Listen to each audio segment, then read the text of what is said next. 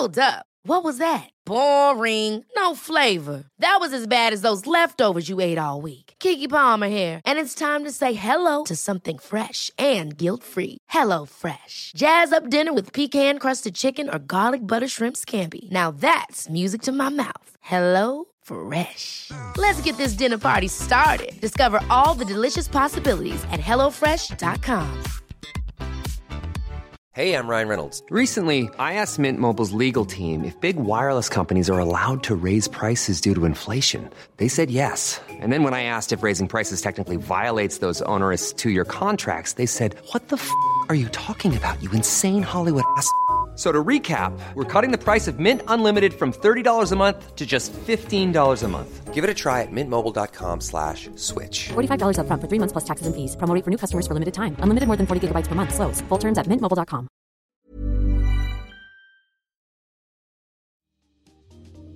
Welcome to Face to Face. This is a show about change and about what's next. It's a show that wants to ask questions, peel back the layers of our average everyday experience, and go beyond scratching the surface. We interview amazing people with incredible ideas and stories who have done wild, weird, and wonderful things. Remember that imagination shared creates collaboration, and collaboration creates community, and community inspires social change. I'm David Peck, and this is Face to Face.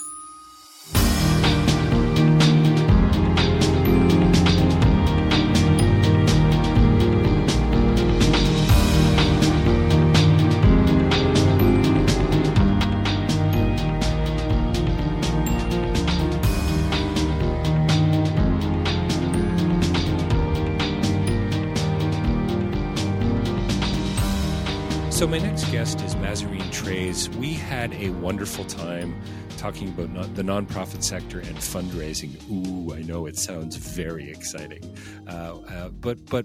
but the insights go deep. We peeled back some layers on corporate culture, on leadership. We talked about the problem of evil, for crying out loud. We talked about building relationships and how important that is, not only to the nonprofit sector, but just to, frankly, for humanity in this COVID crisis that we find ourselves in. We talked about staff love and donor love. I'm just going to leave that there, but that's worth the price of admission as far as I'm concerned. We talked about how to expand fundraising and about fight and flight and about freedom. We talked about poetry. Wait for this one here.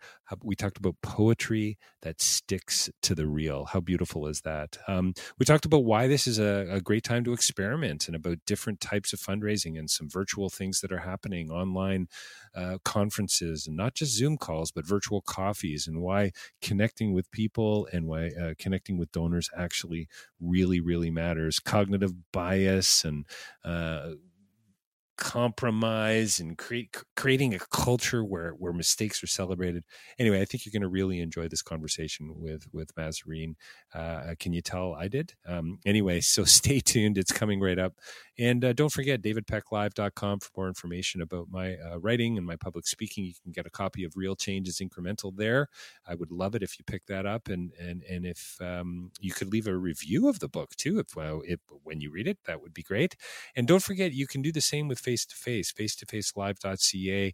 We're coming up, well, by the time you hear this one, we're going to be over 500 published interviews, and you can advertise with us. You can donate through Patreon to help us move this thing forward. And we are going strong, and we're going to continue. And we've got a newsletter. You can advertise there on the website. You can advertise through shoutouts during an interview as well. So please touch base with us if you're interested in doing that on the website. Sign up for the newsletter. Tweet about us. Tell us about. Tell your friends about us, and get word on the digital street. Oh, and you know what? I'd really love it if you could leave us an iTunes review. I would so appreciate that. It's hard to get noticed by iTunes. It's hard to get digital chit chat going. So I would appreciate that. And don't forget, I also appear on Rabble, rabble.ca. They are a news for the rest of us. They are a platform where I've been appearing for the last several years, and journalists, podcasters, bloggers, people who are talking about things that matter. So check them out as well. But don't touch that dial. Mazarine Treyz coming right up.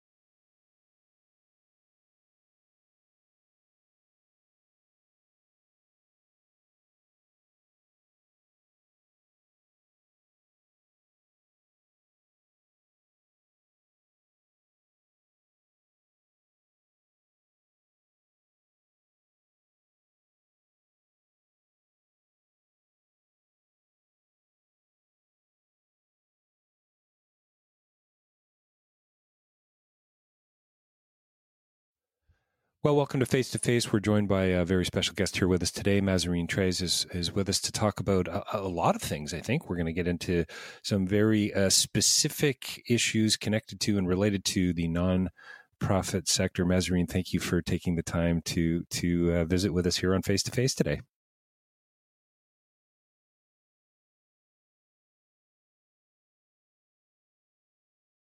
Yes. Thank you so much for having me. Well, thanks for your time today. So tell us a little bit about the work you do, and for folks that are listening, it's Mazarine, MazarineTreyz.com, and I guess that's Z for you, right? Being an American, correct? Yeah. Were you smiling when I said that? I was. Okay, there you go. Great. This guy doesn't even speak English. This is fantastic. What's going on here? Yeah. So tell us a little bit about the work that you do and why we're having a chat today. I mean, I certainly have lots of questions for you. We're in a really challenging time from a nonprofit sector perspective, fundraising perspective. As you mentioned just before we hit record, 36% of Canadian nonprofit sector has been laid off, at least temporarily. We got so much to talk about, but let's hear a little bit about you before we step into some of that. Oh, sure. Yeah. So I started my business 10 years ago. I'm actually Canadian by heritage. Okay. My dad's dad was born in Quebec. So Quebecois French. But I've been living in Portland, Oregon for a while now. And what I do with nonprofits, and primarily with non-faith-based nonprofits, is I help people expand and grow their fundraising capacity. And that can include everything from working one-to-one with executive directors, to working with development directors, to training your board how to fundraise, to putting together a series of trainings, courses, and webinars and online conferences for the sector in the last 4 years that has had people coming from all over the world, not just North America. And it's been really exciting to be able to offer online trainings now in this time of COVID-19 to people because, the messaging and virtual events are where I really love helping people. And I'm also going to be working with a community foundation in the next few weeks here to offer this training to their grantees. So if you are a nonprofit leader, feel free to get in touch, and you can reach me through my website or my email address is info@wildwomanfundraising.com. Yeah. What's with the Wild Women? Yeah. Wild Woman. Yeah. Wild Woman fundraising, for me, it doesn't mean, dyeing your hair blue and putting in a nose ring, because anyone can become a commodified rebel, right? Right. Absolutely. Yes. Love that phrase, by the way. That should be the title of a book you write. Commodified rebel. Yes. Yeah. It's kind of like spiritual materialism. It's like, well, I bought the meditation cushion. So aren't I a Buddhist now? No. Yes. Where's the incense? Yeah. Yeah. I'm all set. I've got the incense. Yeah. So for me, I feel like I'd like to quote one of my favorite poets right now, Jack Spicer, and he says, "Poetry is what sticks to the real." And what a great quote! I love it. He's this fantastic poet, and he talks about how the most important thing to do is to surprise yourself, and that people's main problem is trying to be happy. But anyway, separate note. That's another podcast. That's a whole other podcast. Yeah, that's right. Yeah. So what Wild Woman fundraising means to me is specifically helping our sector and our world overcome the way we don't say what is the most important thing. We think we cannot say it. And so for me, being wild means speaking your truth, even if your voice shakes. So for you, then, it really is about being authentic and being transparent. I would love to dig a little bit more into that, about speaking your truth and that poetic sticking to the real. That's really great, because it seems to me that there's connections there. Let's for sure circle back to that. I'm a magician, as most of my listeners will know, and so I've been doing sleight of hand card magic and coin magic and entertaining people for a long time. And last night, a friend of mine who is living in Niagara Falls, Ontario, who's worked the cruise ship market and Vegas and so on, won many awards, did a stage magic show, 90-minute magic show online, and had visiting guests, and it was on behalf of the Humane Society in the area. No audience, of course. And there were about 2,000 people watching the live show last night. And about, I think, 18 or 20,000 people have now watched it, not even 24 hours later. So, and I'm thinking, how did Greg do that? Greg Fruin, by the way, Frewin, if you want to check him out on YouTube. But how did he do that? I mean, not, and I don't mean from a technical perspective, but how did he turn this into a fundraiser? And I heard you mention virtual events and is this, are you as a pro, as the expert, seeing this as a new opportunity, as a new kind of vertical to raise awareness and raise funds? Gosh, it is. It's the perfect opportunity. And for nonprofits that are hesitating right now and saying, okay, I'm in fight, flight, freeze, or fawn mode, which is how our brains will get if we are put under extreme stress as we are now. We're probably all operating about 50% capacity. And some nonprofits are saying, some charities are saying, we can't fundraise because we don't do direct service healthcare, or we don't serve the homeless, or we don't have as deep a connection to COVID-19 as we should. And that is not stopping many people from making lots and lots of money right now and building those donor relationships online and offline, and having donors fundraise for them. So a client of mine in Los Angeles, they help homeless people get jobs, and now all their people are out of the work because they were in service industry jobs. And so they are asking their donors to give, and they, in the last 3 weeks, raised over $100,000 US. And they did that through a combination of really good emails and then a donor deciding to run a GoFundMe on their behalf. So it's really working for them. I hear, Mesrine, it's interesting you say that. I've heard people say for years, and I've been working in the sector for many, many years, again, as most of my listeners will know, and fundraisers that you speak to, I've raised a fair bit of money over the years, but I've never specifically raised the money. I've never said, hey, Mesrine, can I count on you for your $5,000 donation today? Or, can you sign on this dotted line? I've raised it through proposals and events and, crowdfunding and that kind of thing. But what I do hear people say is, well, the money's there. You just need to know how to ask for it. Right. Is that really true? Well, this is a time none of us have lived through before, and it is still true. And it is, people are very much in the mode of they're trying super hard to how do I say this? They are wanting to make a difference. They're stuck at home. They're just as frustrated as you are. And they're really tearing their hair out over their investments, their jobs, their kids, their lives, their relatives. I know a woman today who's a friend of mine who just lost her father.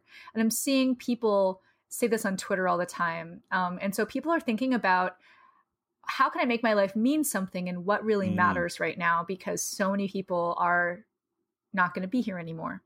And so it's the perfect time for you to find ways to engage your donors and to connect with them, because a lot of them may even be scared that they'll die and they'll never see their family again, Yeah, because my sense is that, and that's where I was heading with the question was, it seems like, I read an article just recently, and it was American-based, saying, the nonprofit sector is going to get hit pretty hard. We're probably going to see a lot of little, sort of mom and pop NGOs or charities, fade away, or be maybe or hope that a better case scenario would be to be picked up by larger NGOs. I've always thought that could happen, and I've hoped actually that could happen. I don't think the world needs any more nonprofits. I think we need, a few more dots connected. I think we need more collaboration and co-creation and so on, and not just from a buzzword perspective. But it seems to me this phase we're in, aren't people going to go inward? Yes, but what we have to do before we are able to reach people is we have to connect with them. We have to check in. We have to acknowledge where they are. Right. That it's safe for them to go in. because what I'm seeing now is people are attacking each other. People are angry. People are so scared. I'm seeing people just crying, videos, people crying on Twitter and on Instagram. And there's everyone's inner child is coming out right now. So first, we have to help people recognize what they're feeling, regulate their emotions, and then help them take action, whether it's learning from us, connecting with us in a call, or, you know, just feeling like they can donate. You know, is the nonprofit going to have to get better about that targeted type of fundraising versus the direct mail like approach? That sort of, oh boy, you know, I was going to use the phrase, and I apologize for it, the carpet bombing sort of approach, you know, where you just, you know, a mile wide and an inch deep, you go and, you know, you run the junk mail approach, basically. Get away from that and be way more specific and way more relational and way more focused. Is that what we're going to walk into now? Is that the future? Well, you know what? I hope so. It's a really great way to put it, actually. Yeah. I mean, it might be the future. That doesn't mean it doesn't mean it's going to happen, right? No. The hope so approach is great. Yeah. I mean, see what works for you. If you can get results with direct mail, go for it. But, you know, the carpet bombing approach, as you said, a lot of nonprofits aren't going to have the money to buy lists right now. And that's kind of what that is. Usually the in-house list that you have, people have already given or shown that they care about you, is better than trying to buy something at this point. But I would say this is a great time to experiment and really put money into fundraising experimentation. And that means going on Zoom, or, you know, having that online conferencing platform to do your conference online, or try to live stream some concerts if you're an arts nonprofit. Live stream magic show. Right. Live stream magic show, just like you said. And, you know, people are getting really creative with this. I do think, as you said, some nonprofits will close or merge or have to put their programs under the auspices of another nonprofit. And that is actually a good thing, because what we do have is a proliferation of folks that are all going after the same philanthropic dollars. And in the last several years, we've seen that stagnation is the new growth, that they're not actually getting new donors in. And that is a problem. And one of the reasons they're not getting new donors in is because they are treating their fundraising staff so poorly that people are leaving every 6 to 12 months. According to a Canadian recruiter that I know, he said 6 to 12 months is normal in the nonprofit sector. So imagine that you're a salesperson and that you have 6 to 12 months to build relationships, and then you're off to the next organization. Wow. Like, you don't have enough time to build relationships, you know, or like tell the story of the organization properly. So every time a nonprofit makes it impossible for a person to succeed, they'll just go, or they'll be fired. And a lot of us aren't considering, what does it take to be successful in a capacity building way? Are we investing enough in education for our fundraiser? Are we investing enough in board education and not just putting all the pressure on one person? There's a lot of things to consider, and nonprofits on average waste over 117% of a fundraiser's salary every time they leave. So you do the math, 3 years running, if you pay them, you know, $50,000 and you have like 3 of them leave, that's lots and lots of money. And that in America, at least, we found out that in 3 years, you will waste about $600,000. And well, and Mazarine, those are just the hard numbers. What about the organizational? What about the tacit knowledge? What about the relationships? Exactly. We're not even talking about lost relationships, lost donor relationships. Yeah, those are just hard numbers. But if people, if all they understand is money, I'm trying to speak to them from that angle. But yeah, think about the lost relationships. I did a webinar series on major gifts a couple of years ago now, and we had a major donor on with a webinar on how it feels to be asked for a major gift. And he said, I talked to 3 different people from my alma mater 3 years in a row, and I just got so tired of them asking me the same questions. I just stopped giving to them because were, that's so unfortunate, right?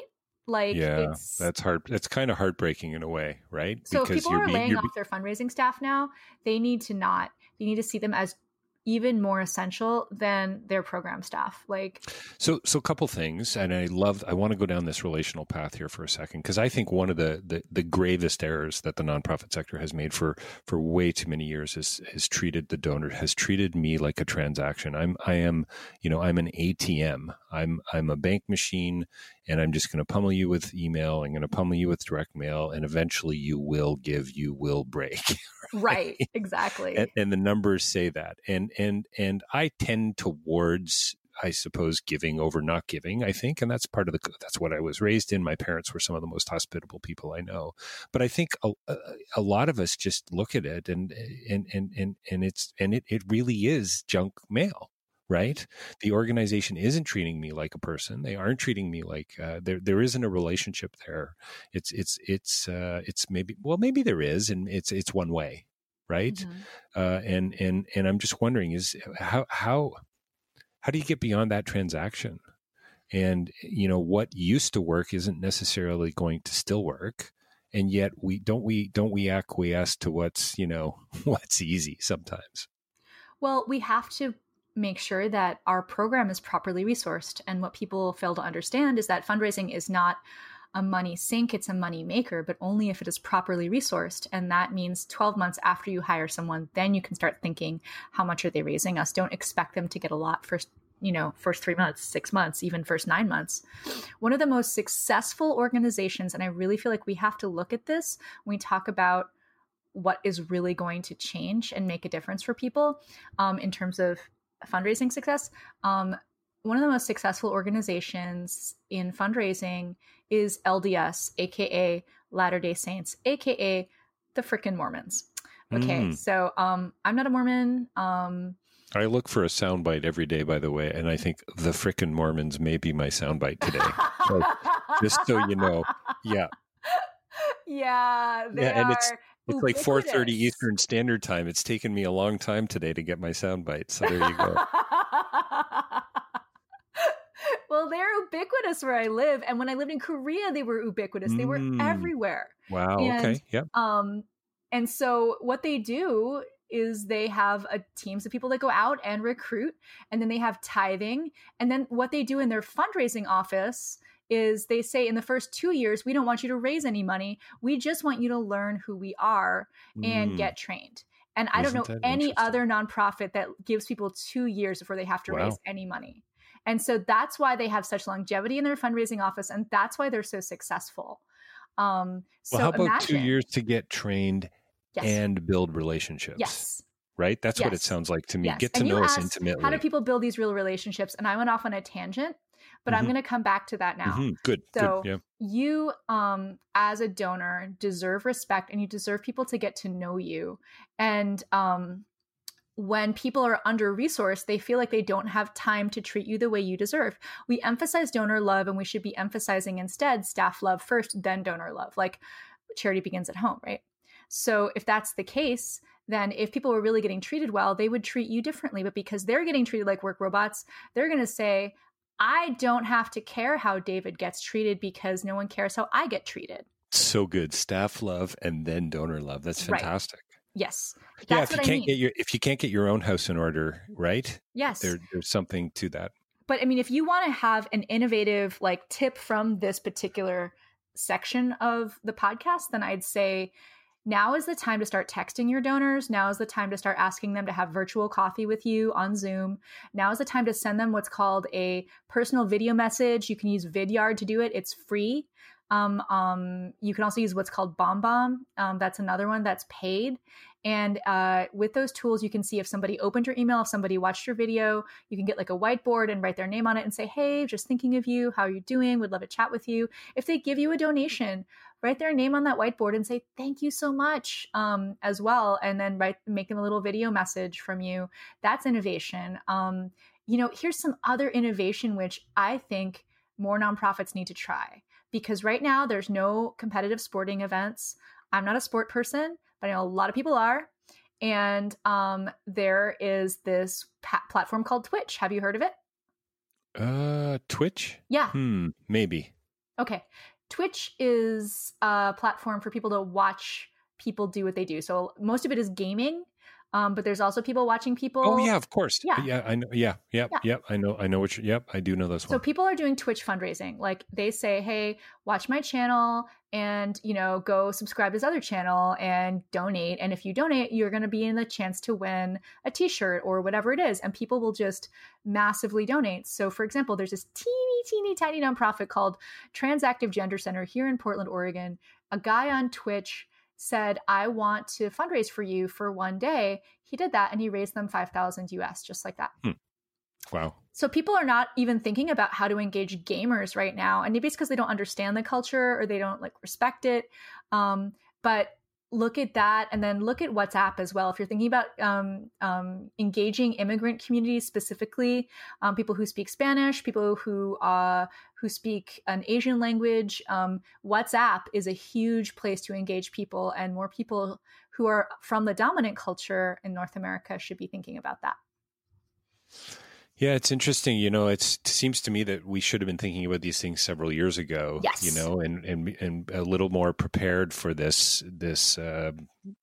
fundraising situation we find ourselves in, I suppose. Right? I mean, well, how is it because we kind of lean on what's easy? Well, we have biases and we have unconscious ways of managing our time, right?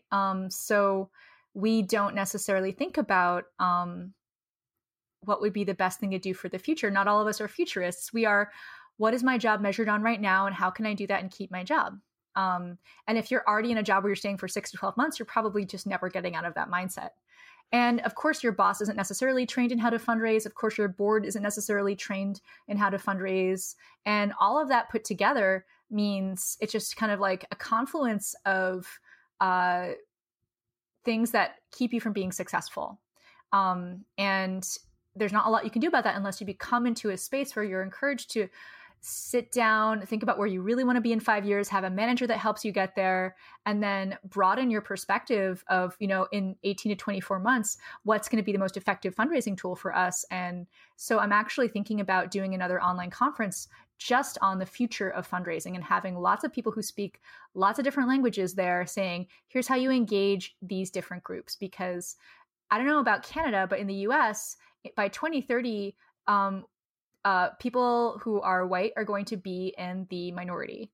And that means that 50% of the country needs to be engaged as potential donors and supporters. And a lot of people are not prepared for that. Risk mitigation. Well, and just getting with the program. And just getting with the program. That's right. Yeah. Maybe being a little more present and spending a little less time in the past. It seems to me. Yeah. Well, I think, you talked about the 2 year Latter-day Saints, the 2 years of getting to know the organization.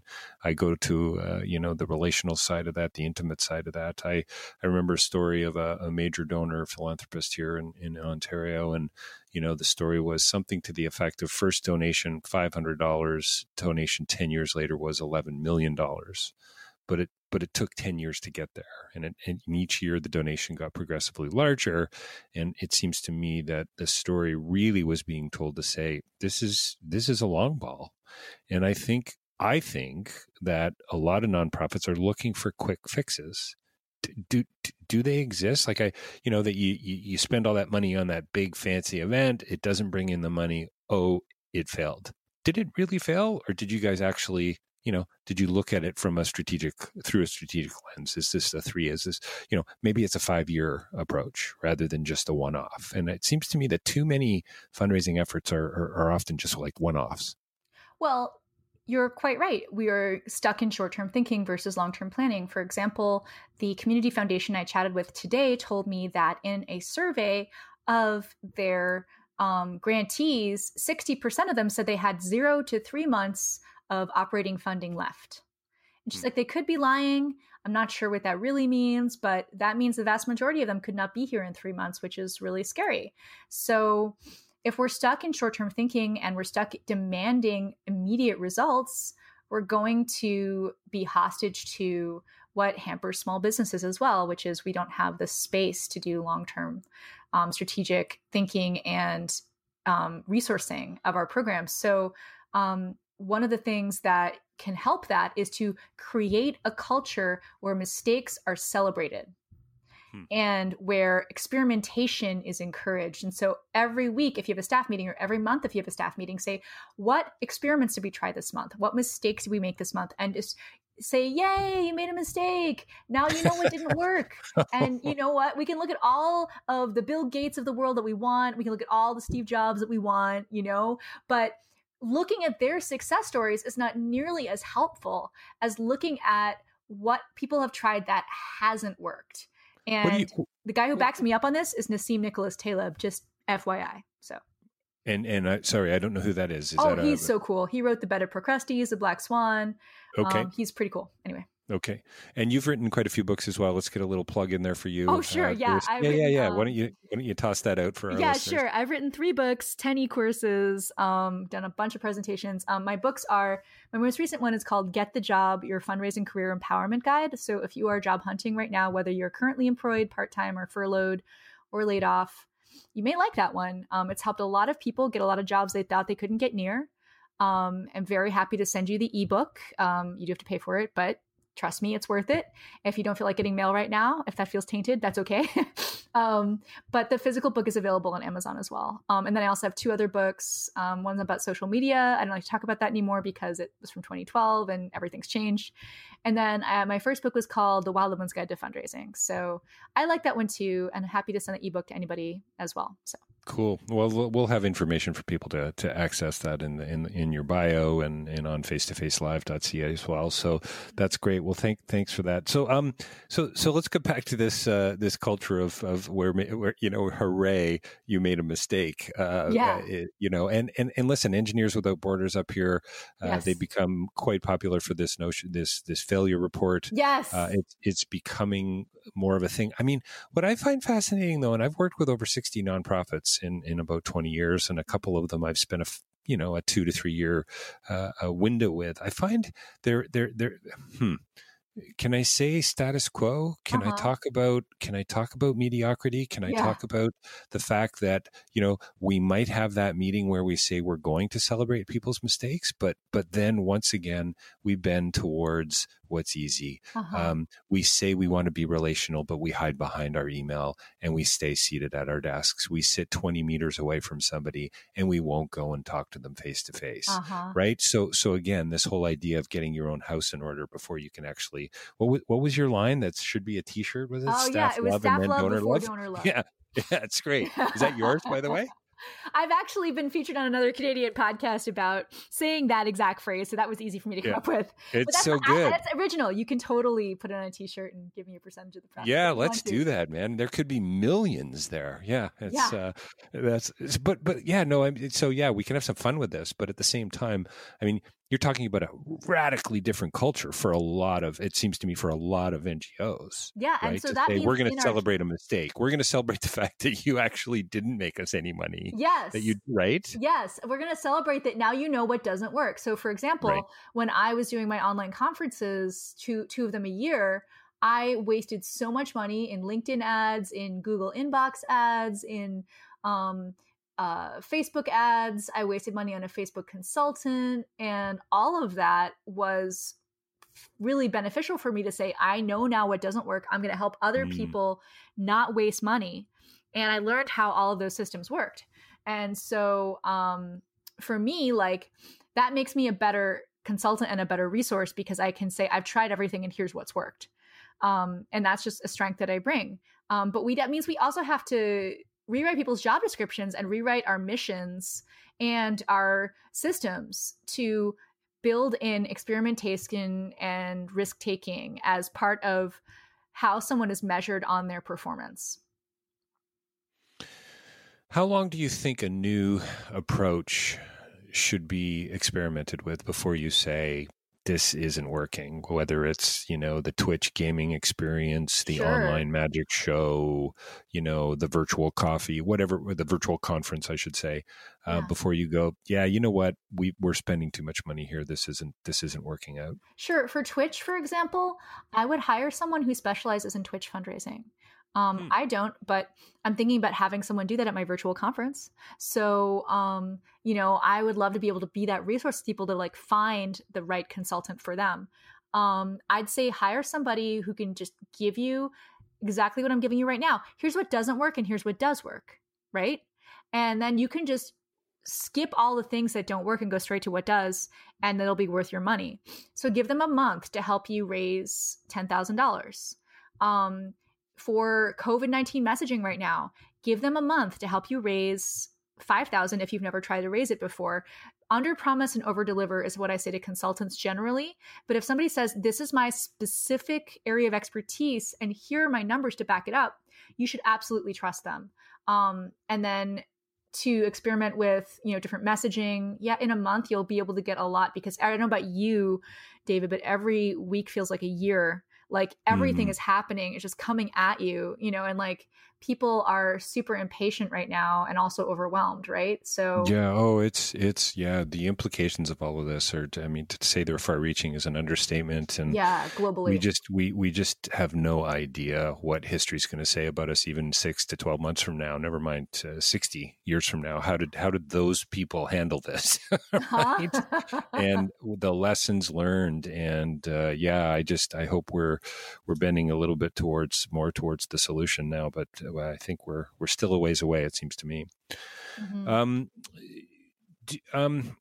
I've always felt that Bill, to get away, we sort of, sadly, we're going to have to wrap up in not too long, believe it or not. No. But I know we're probably going to have a part 2, I think. Yeah. But so this transactional approach, it's so sort of evident to me. It's self-evident. It's kind of that used car salesman-like approach. I think a lot of nonprofits fall into it. I think their language, I think their approach, their videos, the branding, even, you know what I mean? You can see it coming a mile away. It's kind of, you're walking down the street. Oh, I know that guy's going to ask me for money. I'm going to cross over. Those third-party fundraising agencies that do that kind of work and so on. How do we get away from that as a sector? How does an NGO say, okay, we have to truly, and you've touched on this in a variety of different ways in our conversation today, but how do we truly build relationships with potential donors and commit to this in a way that's meaningful and that's long-term, and that's going to make sense not only for the organization, but for the donor themselves? I've always believed, Mahzarin, that if we build the relationships that and really truly treated people like means and not ends, other way around, treat people like ends and not means, that the money will follow. And am I being super idealistic there on that? You are not. The thing that people are not doing is tracking how someone becomes a donor and thanking people for bringing people into the organization.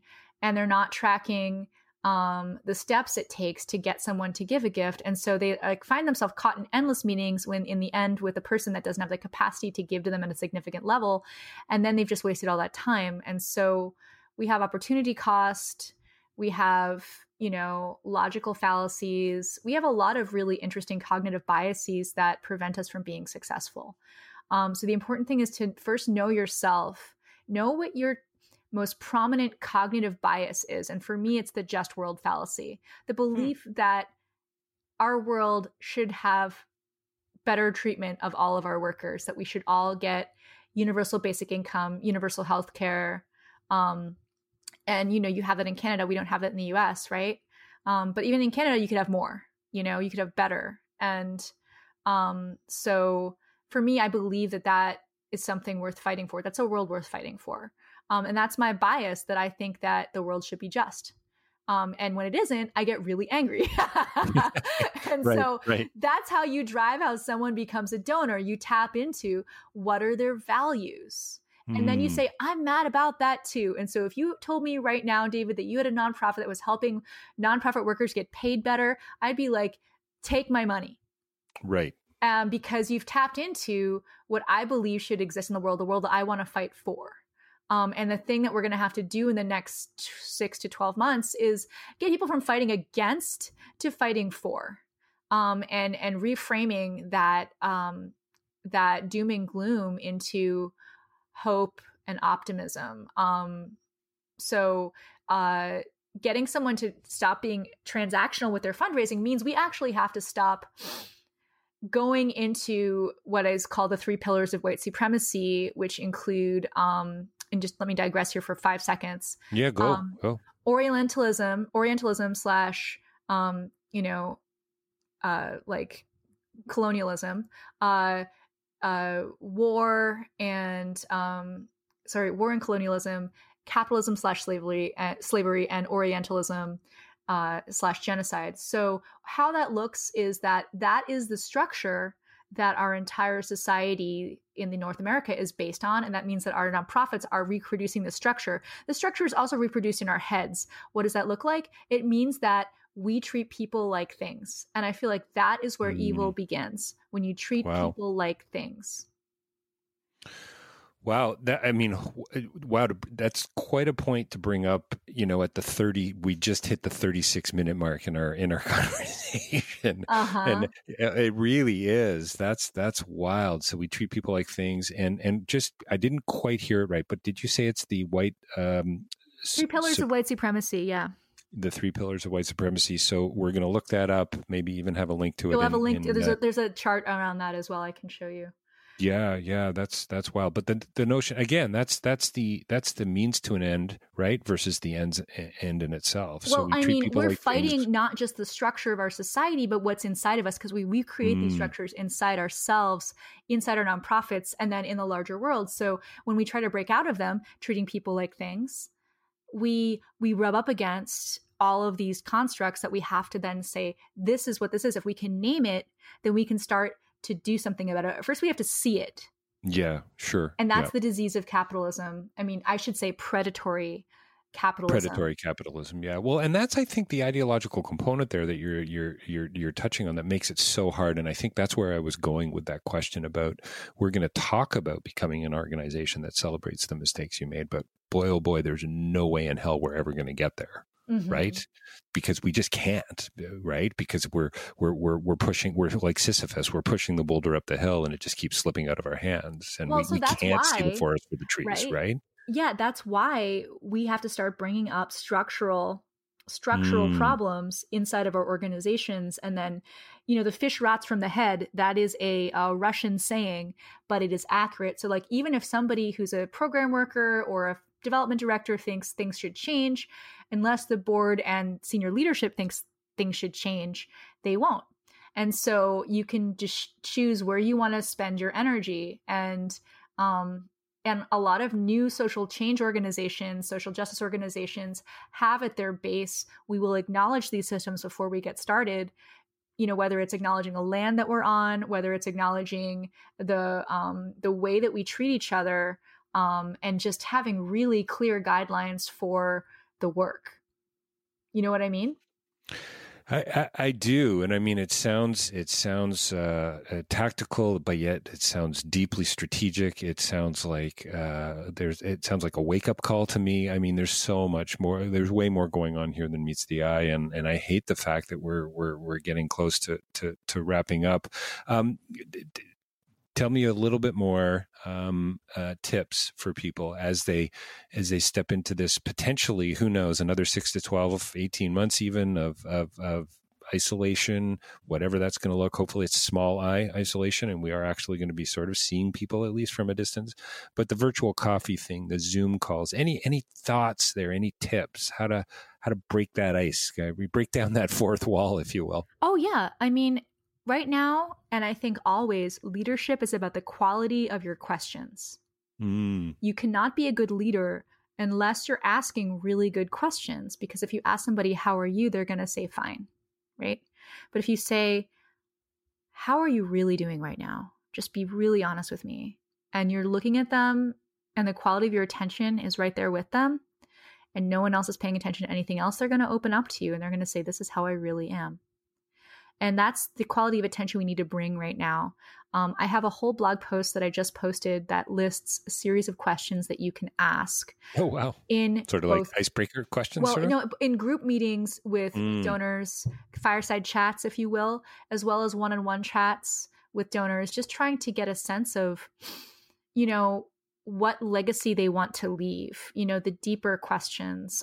We can go from, talking about trivialities to talking about our opinions to talking about our values. And as we go deeper and deeper into that onion, we're able to get at, as we started from the beginning, what sticks to the real. That's so good. Wow. I think we're gonna wrap it up there. I so wanted to go deeper into if again, staff love over and donor love, because I think that leadership and asking the quality of the questions, I think that applies organizationally as well, right? That's all over it's not just about donor specific, but that's that's organization specific as well. Yes. Mahzarin, what a wonderful time I've had today. For some, it's going to be a very specific conversation, but I think there's all kinds of insights here that are connected way beyond the nonprofit sector, and I love that about. I just love that about having a good conversation with somebody. So thanks for that. Hey, how about one more plug for you and the work that you do? Tell us where we can find out more about you, the access to those books and so on. Oh, sure. Yeah. wildwomanfundraising.com, MahzarinTreyz.com. We'll have those links under the video, I'm sure, or the recording, I guess. And if you want to call me, my number is 503-673-3863. You can also email me at info@wildwomanfundraising.com. My areas of expertise where I can truly help you right now are in doing virtual meetings, virtual conferences, and COVID-19 messaging. So if you do want to reach out, very happy to chat with you about all of that. And if you want online fundraising training, I have tons of resources for you. So thank you for having me. Oh, you're welcome. And you know what? I can't let you go without asking you this last question. I've just got so many, and I was gonna wrap us up, and then I came to that 80-20. I thought, and the thought of generosity. Are people generous? I mean, you to me, you sound very hopeful, even in this time of crisis we find ourselves in. And so there's not even one question here. It's really about, are we all capable of giving, I guess, maybe is the question, right? So often you hear the 80-20, it's 20% of the people that are giving 80% of the money, right? So those are the ones you have to focus on. Mm-hmm. And I'm not asking for a yes or a no or a right or wrong or black or white answer here, but I'm just wondering if you have any thoughts around that just as we wrap up.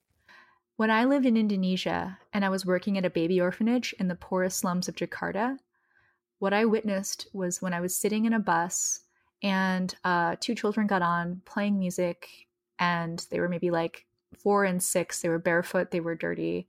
And then they came around with a hat to get money after singing on the bus. Every single person on that bus gave them something, including me. And my friend told me, because you're white, you have to give something. So that's the generosity piece that people overlook in times of stress and crisis. The vast majority of people on that bus were very poor people. The people who make under $50,000 a year are the most generous people. And so I think that's just research. We are going to see an outpouring of generosity from people that have very little, even now, because a lot of us, even if we don't have to be out, slowing down, thinking about what matters and how to connect with others more deeply. So I think that is going to create. What a great story. Yes. Yeah, I just posted an interview today with, do you remember the Home Alone movies? Mm-hmm. I interviewed Daniel Stern, and he, you may not know the name, but he was in City Slickers, some big films. And so he starred in a Canadian American production that's a time travel movie. And it's kind of crazy, but it's also really thoughtful and existentially deep. And our conversation focused on stepping back, resetting, being in the moment, and being thoughtful. And that's what I'm hearing, from you as well, that this time is going to give us this opportunity, right? Mm-hmm. And how are we all going to step into it, I guess, will be question. Mazarine, thanks so much for your time today. We've been talking to Mazarine Tres today about a whole lot of things. Thank you for joining us, and look forward to chatting again with you in the not so distant future. Yes, I would love that. Thank you so much for having me.